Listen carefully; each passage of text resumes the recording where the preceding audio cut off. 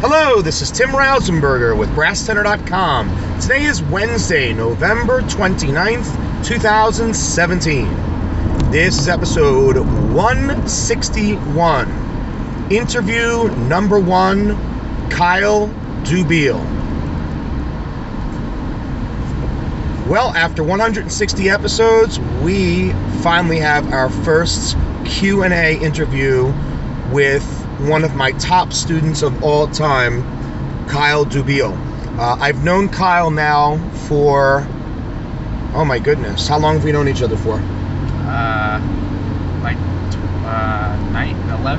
11 years? 11 years. 11 yeah. years, yeah, I guess. We've known each other for 11 years. I actually started teaching Kyle when he was 9 years old in the 4th grade, and he is now 20, soon to be the big 21. Yes.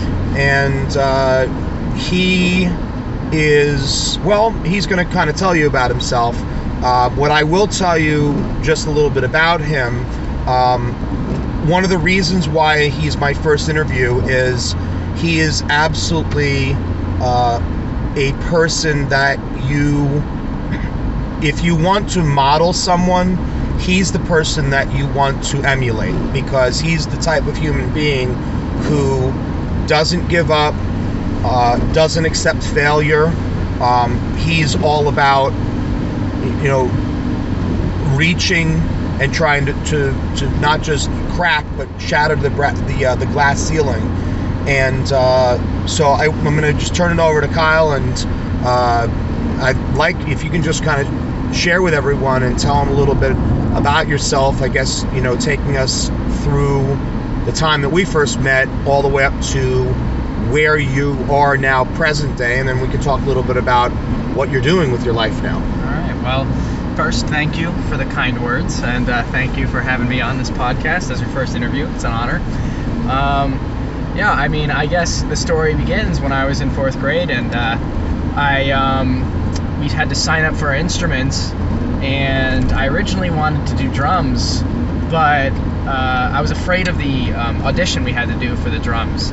And so the infamous rhythm audition, yes, which I put all my drummers through, so you were scared of it. Okay. I was scared, and that's the reason why I did not do the drums, and I put down trumpet. And I don't know why I put down trumpet, but I just did, and I thought it was a cool instrument to learn how to play. And I put it down, and then we started. I was in trumpet group T3. It was wow, what a memory! Wow, it was terrible, and the kids in there. I mean, like between just like sucking mouthpieces and like licking mouthpieces way too much. Like it was an interesting group, a class of clowns, I guess you could say. Me, definitely a clown-like, very clown-like in the class.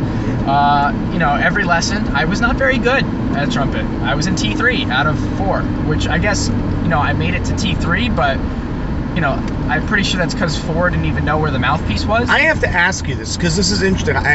All the years that I've now since spoken to students about having them in school. First of all, I can't even recall any student ever remembering the exact group they were in. But were you fully conscious and fully aware at age 9 that you were in group T3 and not in T1 or T2? Yeah. Wow. I don't think anybody else did. I mean, okay. I think I just got it, and I was like, well, all right. Did I at least do you alphabetically so you felt better because your last name began with a D, or was that bad too? Were you like on the bottom?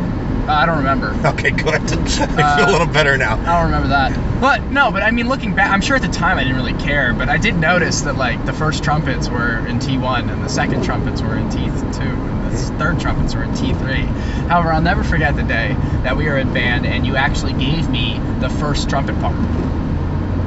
Or a second trumpet part, and I was T3, and I did it better than everybody else. But I think that was after the band test. So let me get to that. So then, years go by, or a year or so goes by, and we have the infamous band test, which Mr. R here gives to all of the students. And we had a lesson book, Essential Elements, book 1, and which is still in publication today. Yeah, Essential Elements for Bands. It's a great book. It's a great book, and Mr. R would just give everybody in the band a test of just that book, and it was things like memorizing the exercise names or memorizing the composers who wrote certain exercises and whatnot, and just general like essential elements trivia, and also like band trivia, and just how to spell Rausenberger, like some stuff like that. And so I did, in preparation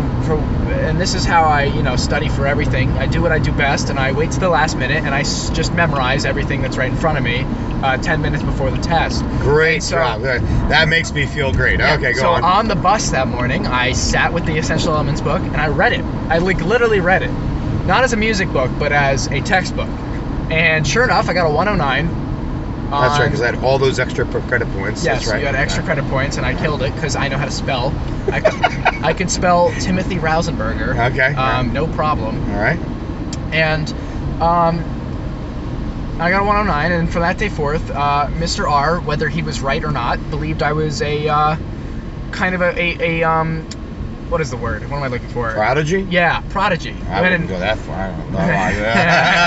And my mom's sitting there laughing the whole time because he came up to my mom and said, "Hey, look, your son, he did really well on the band test. I want to do private lessons with him. I think he has a huge potential." And my mom goes to me, she goes, "Hey, like, you did well on the band test." And I was like, "Yeah, I memorized the whole book before the test." And my mom starts laughing because here's Mr. R thinks I'm like this next musical god, and I just memorized the book. And so that's how we started. And then I started taking private lessons. Now, to be fair, I don't mean to interrupt you, sorry, but to be fair, this is somebody who absolutely killed it on this test. But when it came to his trumpet playing, to be fair, I mean, that was really a different story. And it's one of the main reasons I wanted to have him on today, because, Kyle, for his first 2 years, to be fair, really was not a great trumpet player by any means. And the biggest issue, I think it's something for all educators to learn, is to never give up on a student. I think that's important. Sometimes it may need to be an instrument change. It may need some extra TLC, some patience.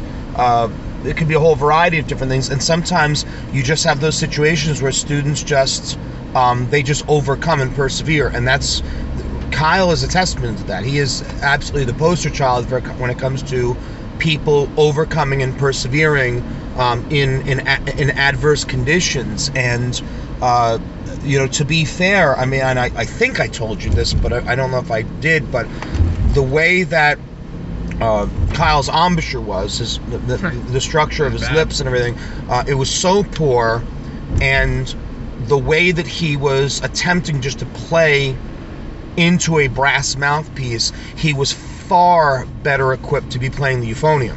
Far better equipped, especially with the fact that he had the 3 valves. And I have had that situation before where students have switched from trumpet to euphonium just for that reason. Rarely the reverse. So I know that in my initial lessons with them, after 5th grade, in the private lessons, that I had toyed with the possibility of Kyle considering the euphonium instead of the trumpet, which I knew was going to be a very, very hard sell because he loved playing the trumpet. So I guess you can pick things up from there. So I just, Mr. R inspired me to work every single day. I practiced for a half hour every day of my entire life after that. And, despite the embouchure errors, I worked through it. I still had terrible embouchure. I mean, it had gotten better, and I improved it a little bit, but it was still bad. I was still playing the trumpet wrong. And, I mean, technically wrong. But I worked through it. I mean, I don't know how I did it, whether it was my airflow or just my lip strength, but I was able to start hitting high notes after practicing them long enough with the wrong embouchure. And, I remember just sitting there, like, I remember I was and when I was really bad at trumpet, it was like 5th grade, and I was trying to play Hatikva. And the Hatikva had that high D in it. Yeah, That Yep. Hot Tikva had And D Hot in it. Tikva was important to you because... Yeah, because I'm Jewish, and He's I Jewish, love the but song. I mean, he it's loves great. that song. He's got to get Hot Tikva down. It's important for the family. I couldn't hit it. I would fuzz out on every time I tried to hit that D. And I remember I threw my trumpet on the ground, and I was crying. And my mom and dad came up to me, and I said, I quit. I can't do this anymore. This is ridiculous. This is stupid. You know, I'm going to do the sophisticated thing and play football. Hey, listen, I'm not laughing at that. There's nothing wrong. But if you can just picture the size of Kyle at that particular moment, 4 foot nothing, Yeah. you know, 60 pounds. I've been a great punter. Anyway, but my dad was actually instrumental in me continuing to play trumpet because he said, "Look, you know, you'll never quit. You're not going to quit. Yeah, it's a You're great lesson. you're gonna finish out the year." It was like halfway through the year. He goes, "You're gonna finish out the year. If you want to stop at the end of the year, that's fine. But you're not gonna quit halfway through." And, you know, all it took was that little kick in my ass, and I got it the next day. I practiced, and I got it, and I started getting it consistently. And that's really when and I continued trumpet after that, and I worked my way under Mr. R's direction all the way up to the impossible, which I never thought was possible. I got first chair in the senior region wind ensemble. Not even the symphonic band, like the step above. I was then according to the scores and who was in the band, eligible for the band, I was the #1 trumpet player in Region 1. Yeah, and you know, I'll never forget that day getting those results, because all that I went through my mind was really all the hell you had to go through to get to that point, and all the hard work. The solo incident, I believe that was the concert etude, wasn't it? It was the concert etude. I love that solo so much. I practiced it every day, and that's what got me up to that's what did it. And you know, the thing was that he was so infatuated with that solo, played it so exceptionally well, and was so well prepared. But you know, the thing, and I'm going to be doing future podcasts on this, but you know, there's a process that's involved. There's a process that's involved in anything, and I knew if Kyle was going to be able to succeed, and the plan, you have to understand, my friends, that the plan was never ever trying to get Kyle into honor ensembles. I mean, that's always icing on the cake for any of my students, but to have a student come so far, and I mean, the worst really was I knew what he needed to do, the exercise he needed to do. He needed to do Rubank exercises, and I remember putting that book on his stand. And I mean, I hated this. It's as dry as it gets. It was terrible. It was because most of the exercises have no names. It's very, very bland, but it's all technical. It's so technical, and it's so necessary, and the mistake, and I say this to anybody out there, especially. It really doesn't matter what instrument you're teaching students. If you want students to be able to gain technical skills, they've got to do the Rubank book. They have to. I see trumpet teachers constantly. They're jumping right into the Arbin book. That's a massive mistake. And I know of and a lot of people, and I've had some colleagues even say, you know, a student will be very, very advanced, so they put them into the Rubank advanced book. No, actually, the book we did together was the elementary book. Yeah. It actually, and you have to explain to the student, no, you're not in 4th grade again. You're in 6th grade, and we need to do this book. And that elementary book, I don't know how kids, because that was the method book that people used for the longest time. I mean, there were all these amazing books that are out there now. The Rubank Elementary, my God, some of the things in the back of that book are very, very difficult for a middle school student. Yeah. And we did it. We did the whole book. We did it. I mean, and I ripped the cover off. Right, you ripped the cover off. I threw it on the ground. Threw it on the ground. But you know what? He earned it. He could have burned the book if he wanted to. Yeah, I still have it though. Yeah, you know what? It was so great that he did that. That he worked so hard, worked through that book, and it paid off in spades because of what he was able to accomplish in high school. And now somebody who had loved the trumpet so much could actually play the trumpet, and really became a great leader. So you have this amazing musical experience. I don't know, had you decided to pursue music, how that could have worked out, which is not something you ever had on the agenda. But what was fascinating was, along the way, and I didn't know this right away about you. I didn't know this for a long time, actually, about what your real passion was. Really, truly what your passion was. And then I really understood by the time you were in high school. So if you can kind of share with listeners how it started for you in middle school, what your true passion was, and take us maybe a little closer to, current day. Yeah, well, when I was in fifth grade, my friend got a video camera, and at that point, like, YouTube had just, like, it was like YouTube was like 3 years old, or like, so like, it was just getting started. And we watched a lot of YouTubers and YouTube stuff, and all we wanted to do was just get, like, famous. We just want to get famous. Now keep in mind, this is back when YouTube had 5-star ratings. Wow. Yeah, you had a YouTube partner program, which doesn't exist anymore because everyone is technically a partner now, because YouTube realized that if they put ads on everyone's videos, then they can just maximize the amount of money that they get. Oh, okay.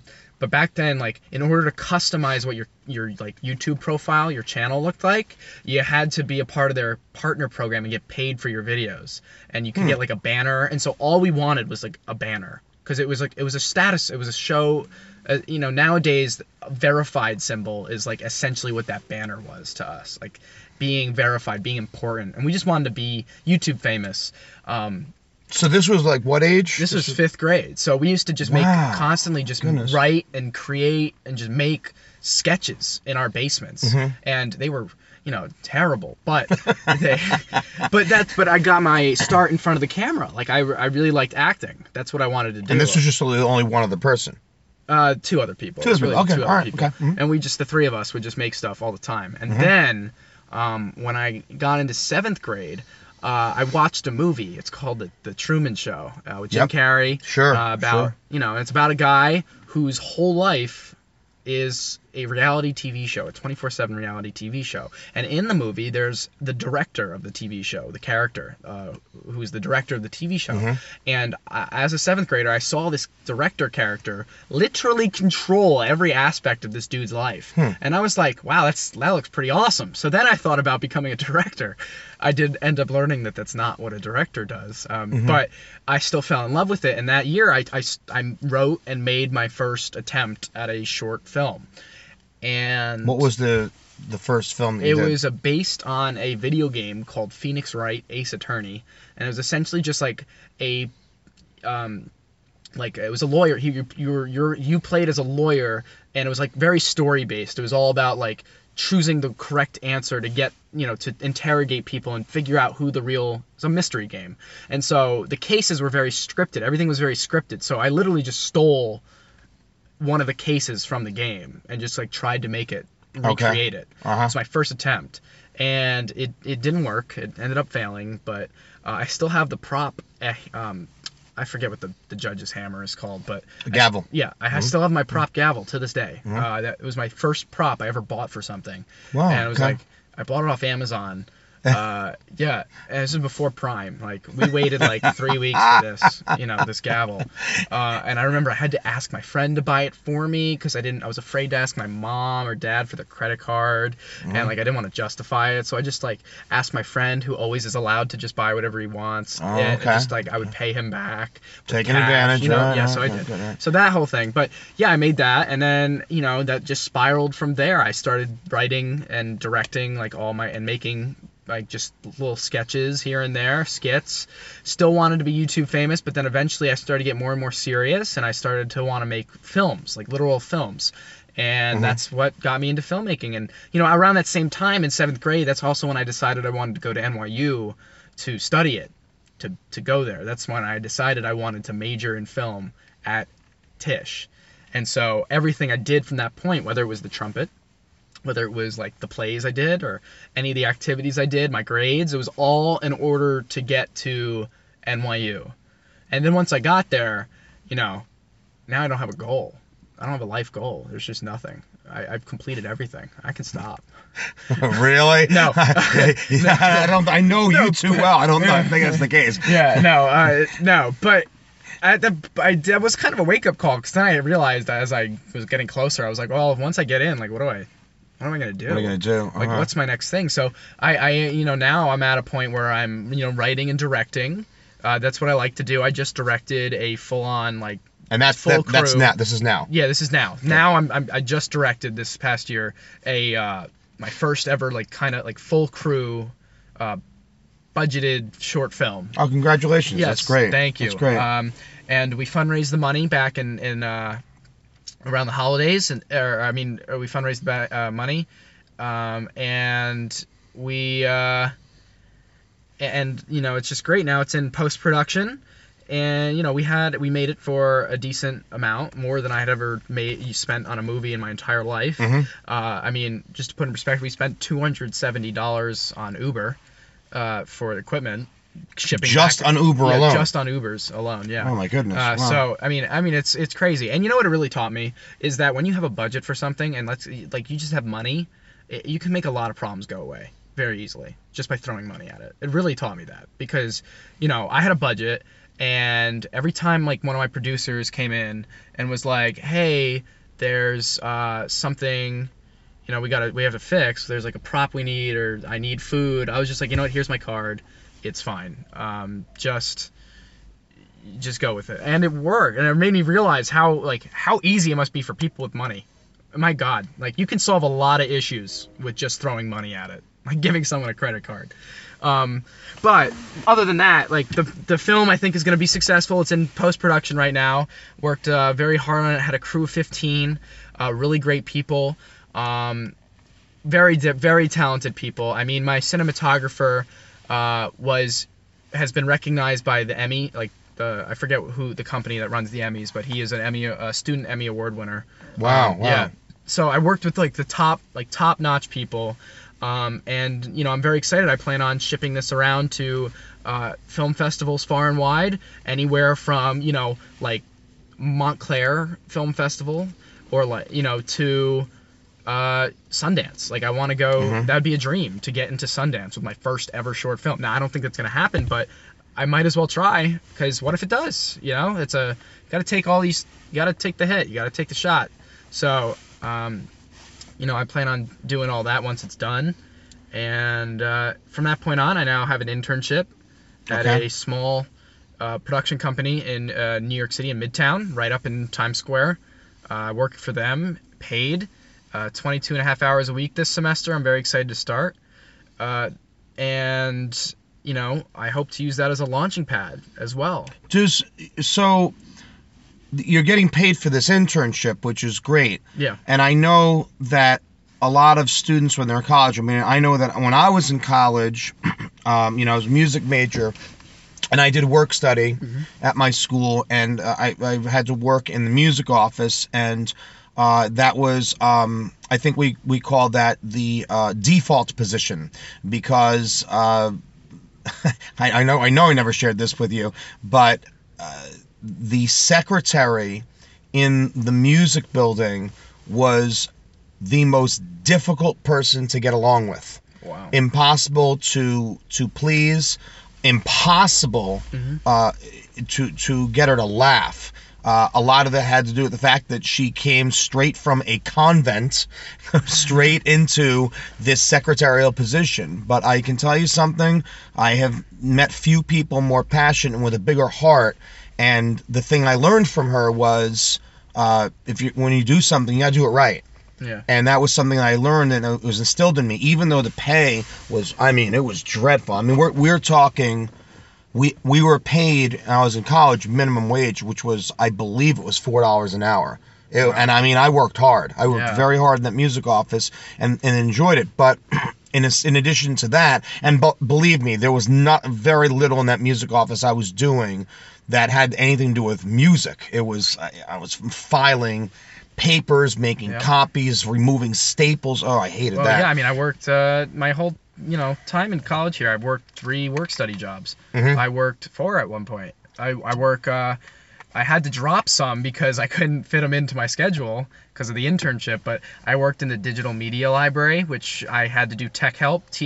I was like essentially tech support for all the classrooms. Okay. And that was, I used to do that 10 hours a week. And then I've been working in the budget office, and I still do. I work as an administrative assistant in the budget office of, film. And I do all the student hires. I do all the filing, all the tracking, all of the payment stuff. Like I don't necessarily do actual payment stuff, but like I handle like the organization of all that.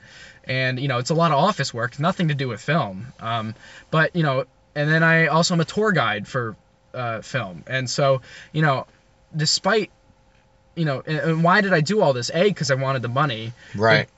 But B, because through my budget office job, I was able to get all these other jobs because the budget office job got me in touch with all the administrators, like all the administrators. Wow. And I'm like buddy, like friends and with all of the heads of every department, the dean of of film, like everybody, top people. And it's because of this job, because I worked with them every day. I was always there. So it was ultimately because of the work study jobs. I mean, not necessarily all 3 of them, or but that you were able to make so many connections, network and all that. Absolutely. And it pays off. And it's interesting because I know that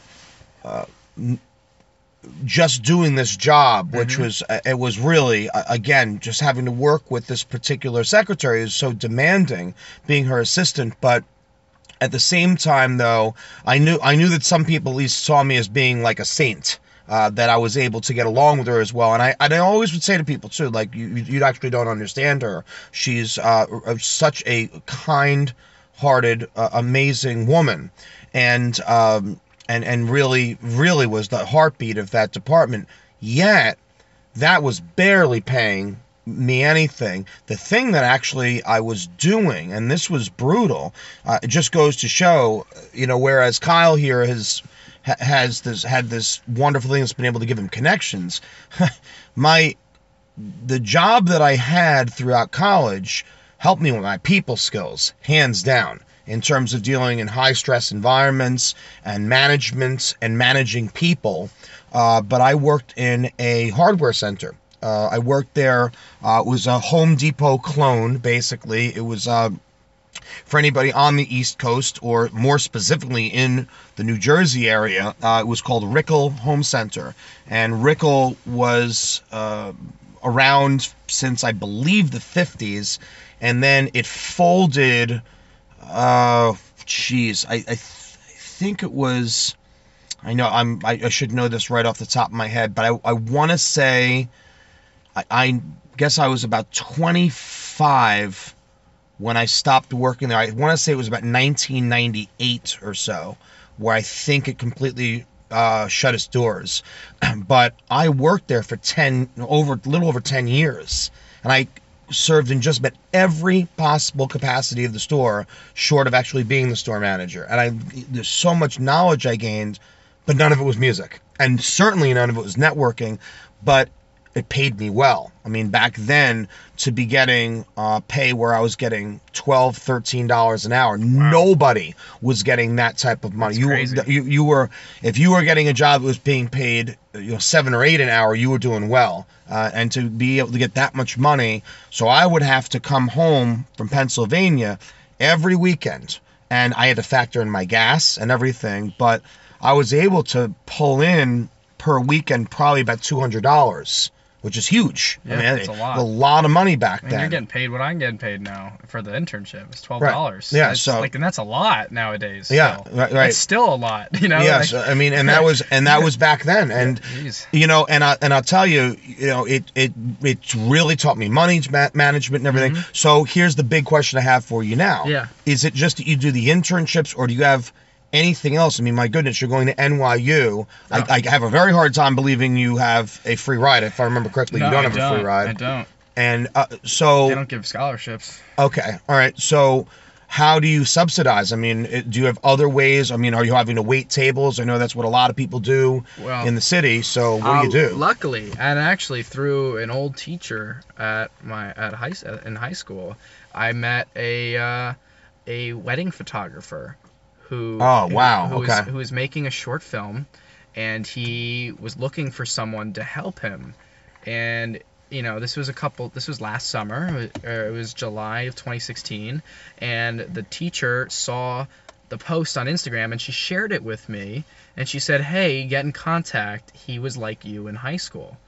And so I emailed him, and he gave me the job, and it was more money than I'd ever expected to ever be paid. He paid me $250 for a day, and I worked 2 days for him, and that was the most amount of money I've ever made in 2 days in my life to that point. I'd be fine with that myself right now. I'll take $250 for the day. I know. I mean, 12-hour days. It was hard. It was film work, and I knew what I was getting into. But at that point, I was still working for free for film sets because that's what we did. It was just to get experience. Right. And so I was like, wow, this is great. And so, and then I remember he called me up and he goes, "Hey, I'm also a wedding photographer, and I need like an assistant. Could you help me out?" And I said, "Would you be interested in working?" And then I said, "Yeah, sure." And so I started to assist him, be his assistant at weddings. And since then, I worked. He gave me a camera one day. He said, "Hey, just take some shots. Do you want to play with this camera? Do you want to take some video?" And I said, "Yeah, sure."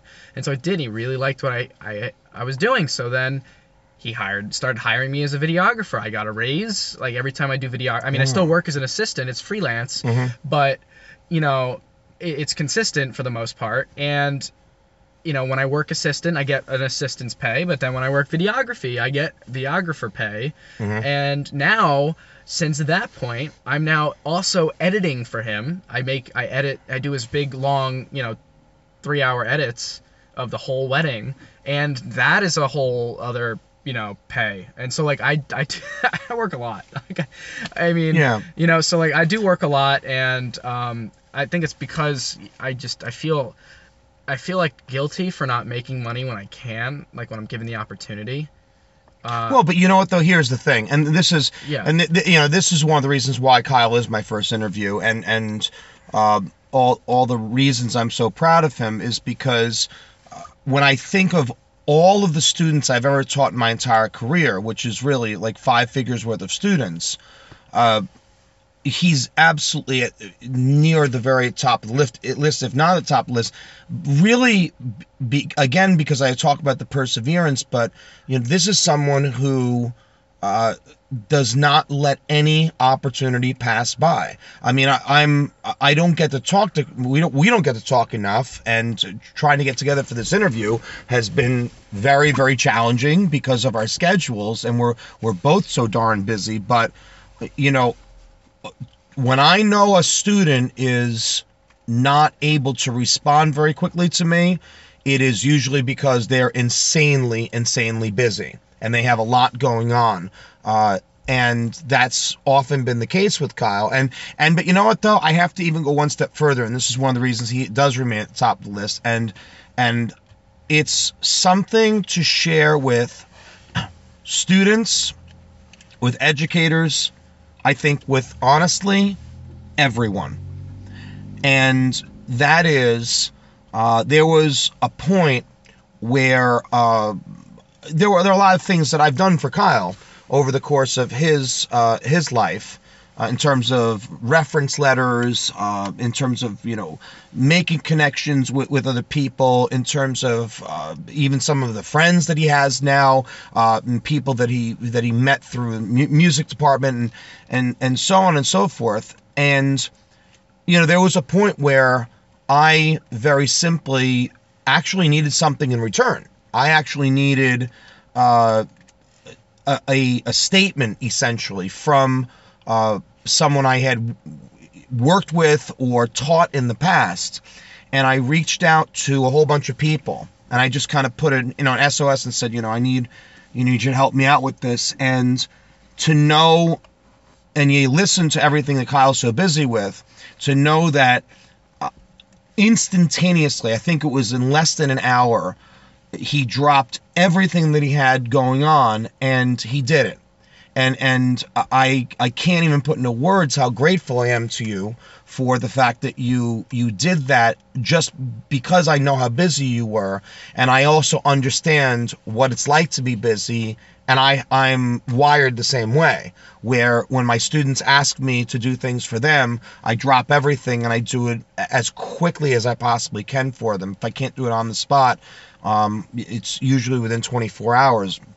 But I think it just is, it's a lesson to everyone that it really is inexcusable for people to not communicate in a timely manner. And I've had podcasts on this before, and I really, quite honestly, I don't have a heck of a lot of use for people that take insane amounts of time to get back to me. I just don't, because I view it as such an incredible disrespect. Because if anybody knows me, and certainly anybody that knows Kyle, we're the type of people that we just, for people that are important, we drop everything when the time comes, and you know, something needs to be done. So, you know, just to kind of wrap it up, and this has been, it's you know, you say it's an honor. It's an honor for me to have you on here, and it's been such a privilege to be able to know you. But the one thing, just in closing, that I just want you to be able to share is, what is the end game? You know, you went into college, you're like, okay, now what am I going to do? So what is it that you ultimately want to do now with your life? I mean, do you see something 5 years, 10 years from now, Well, any particular goals? Yeah, well, I mean, in terms of like my film goals, I am planning to be the youngest Best Director Oscar winner ever. And Damien Chazelle won that award last year and beat the record, and I think he was 32 in 4 months or something. Mm-hmm. And I want to do it by 31. So I want to do it when I'm 31. I want to, you know, really break the record. But you know what? Honestly, like that is like my film goal, and I always say this: I get most of my happiness, you know, from my personal relationships with people, and from, you know, that kind of stuff. So even if in my mind, I'm working towards getting that Oscar. Yeah. But yeah. I know for a fact that as long as I have a really strong support group around me of friends, family, you know, any kind of romantic relationship, like that is really where my bread and butter is. Yeah. And that's truly where most of my happiness comes. And I know that as long as I am comfortable and have a strong support system around me, one full of love and caring, I know that I'll be happy no matter what. But the end game is to direct some killer movies that make a lot of people happy, and or at least a lot of people entertained. Because ultimately, I just like entertaining people. I've always been an entertainer, whether it was through plays, through making YouTube videos, through, you know, learning a new skill just to show people, whether like that was Rubik's cubes, or, you know, I taught myself piano just so I could play for people. I taught myself magic so I could do magic for people, like whatever it was. You know, I'm now teaching myself bass for no other reason than for my own need to be able to say that, oh look, I can play bass, because I've always wanted to be in a rock band, so like why not, you know? That's a work in progress, but you know, like whether it's, you know, I'm always just trying to entertain somebody and make people forget about the world for a few seconds, especially now, because I think that's really important. Well, I couldn't agree with you more with that. My goodness, with the climate of our world, and as I say in all my podcasts, I am hell-bent and determined to not be bringing anybody down and talking about everything that's going on and making absolutely no reference to our current administration. I just won't do it. Yeah. But at the same time, I am of the same mindset. Positivity is important. Positivity is important, and especially in the world of music. For, you know, it's your medium is film and movie, and for me it's music, and we're both so similar in that way that we just want to be able to take the person out of this, whatever this is that we're all going through right now, and be able to have them enjoy this. I remember you telling me once, about the beauty of the film. I think there was a quote that you had said of something you admired. It's from Frank Capra, who was a great film director from the 30s. And That's right. Yeah, and I'm gonna paraphrase, but he said the essential quote was, "There's been no great power, there's been no great world leader." I mean, he says it's kind of outdated, but he says Sultan or Pope. He says there's no world leader that has the power that a filmmaker has, and that's the power to talk to millions of people for 2 hours in the dark. Wow. I mean, think about it. Nobody else can do that. And fun fact, I put that as my senior quote in the yearbook in high school, and people thought it was sexual. So people were laughing. I go, wait, no, that was really just a quote from this director. I didn't mean it like that. Because I said, I just want to because I mean, granted, I paraphrased it. I said I wanted to entertain millions of people for 2 hours in the dark. And I think people were like, oh my gosh, Kyle. I was like, what? They're like, you got it through the censors. I was like, oh, okay. But yeah, it was really, it's really innocent. It's just that, really. At one other point do you sit in the dark and stare for 2 hours, except at a TV show or at a movie, or it's very. I mean, can you even sit in the dark and talk to your friends for 2 hours? No, I can't even talk to people for 2 hours. And you know what? And it's funny because I've had the same thing with music, and I've said this in past podcasts that I've always had a very hard line on this, that concerts should never ever go beyond 2 hours. I don't care how great the music is, it just doesn't matter. Yeah. The second you go past that threshold, once you go past 2 hours, even the greatest ensembles in the world, it can be very, very difficult to maintain the focus and the devotion, and especially if you're really passionate about music, it's a grind. It's a lot to be able to listen and be able to relax and enjoy, but also take in what the artists on the stage are presenting to you and how they're interpreting the music from the composer, or whatever the case may be. If we go one step further into anything having to do with the arts, but anything that goes over 2 hours, and I completely understand the need to kind of transport people. I'm the same way, and when I'm in school with my rehearsals with my students, to just be able to kind of take them away for however long it is, 40 minutes, 45 minutes, an hour, whatever it's going to be, just to take their mind off of everything else that's going on, and we're just here to have a great time. It's going to be very, very educational, and I'm so happy to hear that you have that viewpoint. So just to wrap it up here, friends, Kyle can be found on YouTube.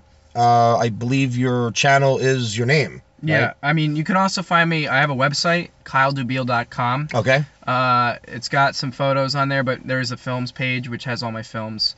Okay. And then, I mean, you can find everything from there. Yeah, I mean, it's one of my favorite things, and I think for anybody who's an aspiring film director, anybody who wants to do anything with video, I can't encourage you enough to even just to pull up his everything that he's done with his films, whether it's his website or on YouTube, just to watch the progress from a very, very young age all the way up to current day. The other thing I cannot say enough, because I know this about him and I know this to be true, this is somebody who I have hired to come in and speak to students and to be able to share his experiences, and I can't think of anyone who is more natural and more comfortable and a great role model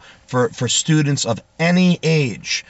So what I say to you is that, if you're looking for someone to come in to give some type of workshop or a clinic, I know that he would absolutely be willing, if his schedule allows. He's very busy, but I know he'd be absolutely absolutely willing, and I definitely want to get that plug in there for you because you deserve it. So, thank you so much. Yes, thank you. It's been great. I really appreciate you coming on, and hopefully this will be the first of many interviews in the future. And thanks so much for tuning in, and have a wonderful whatever.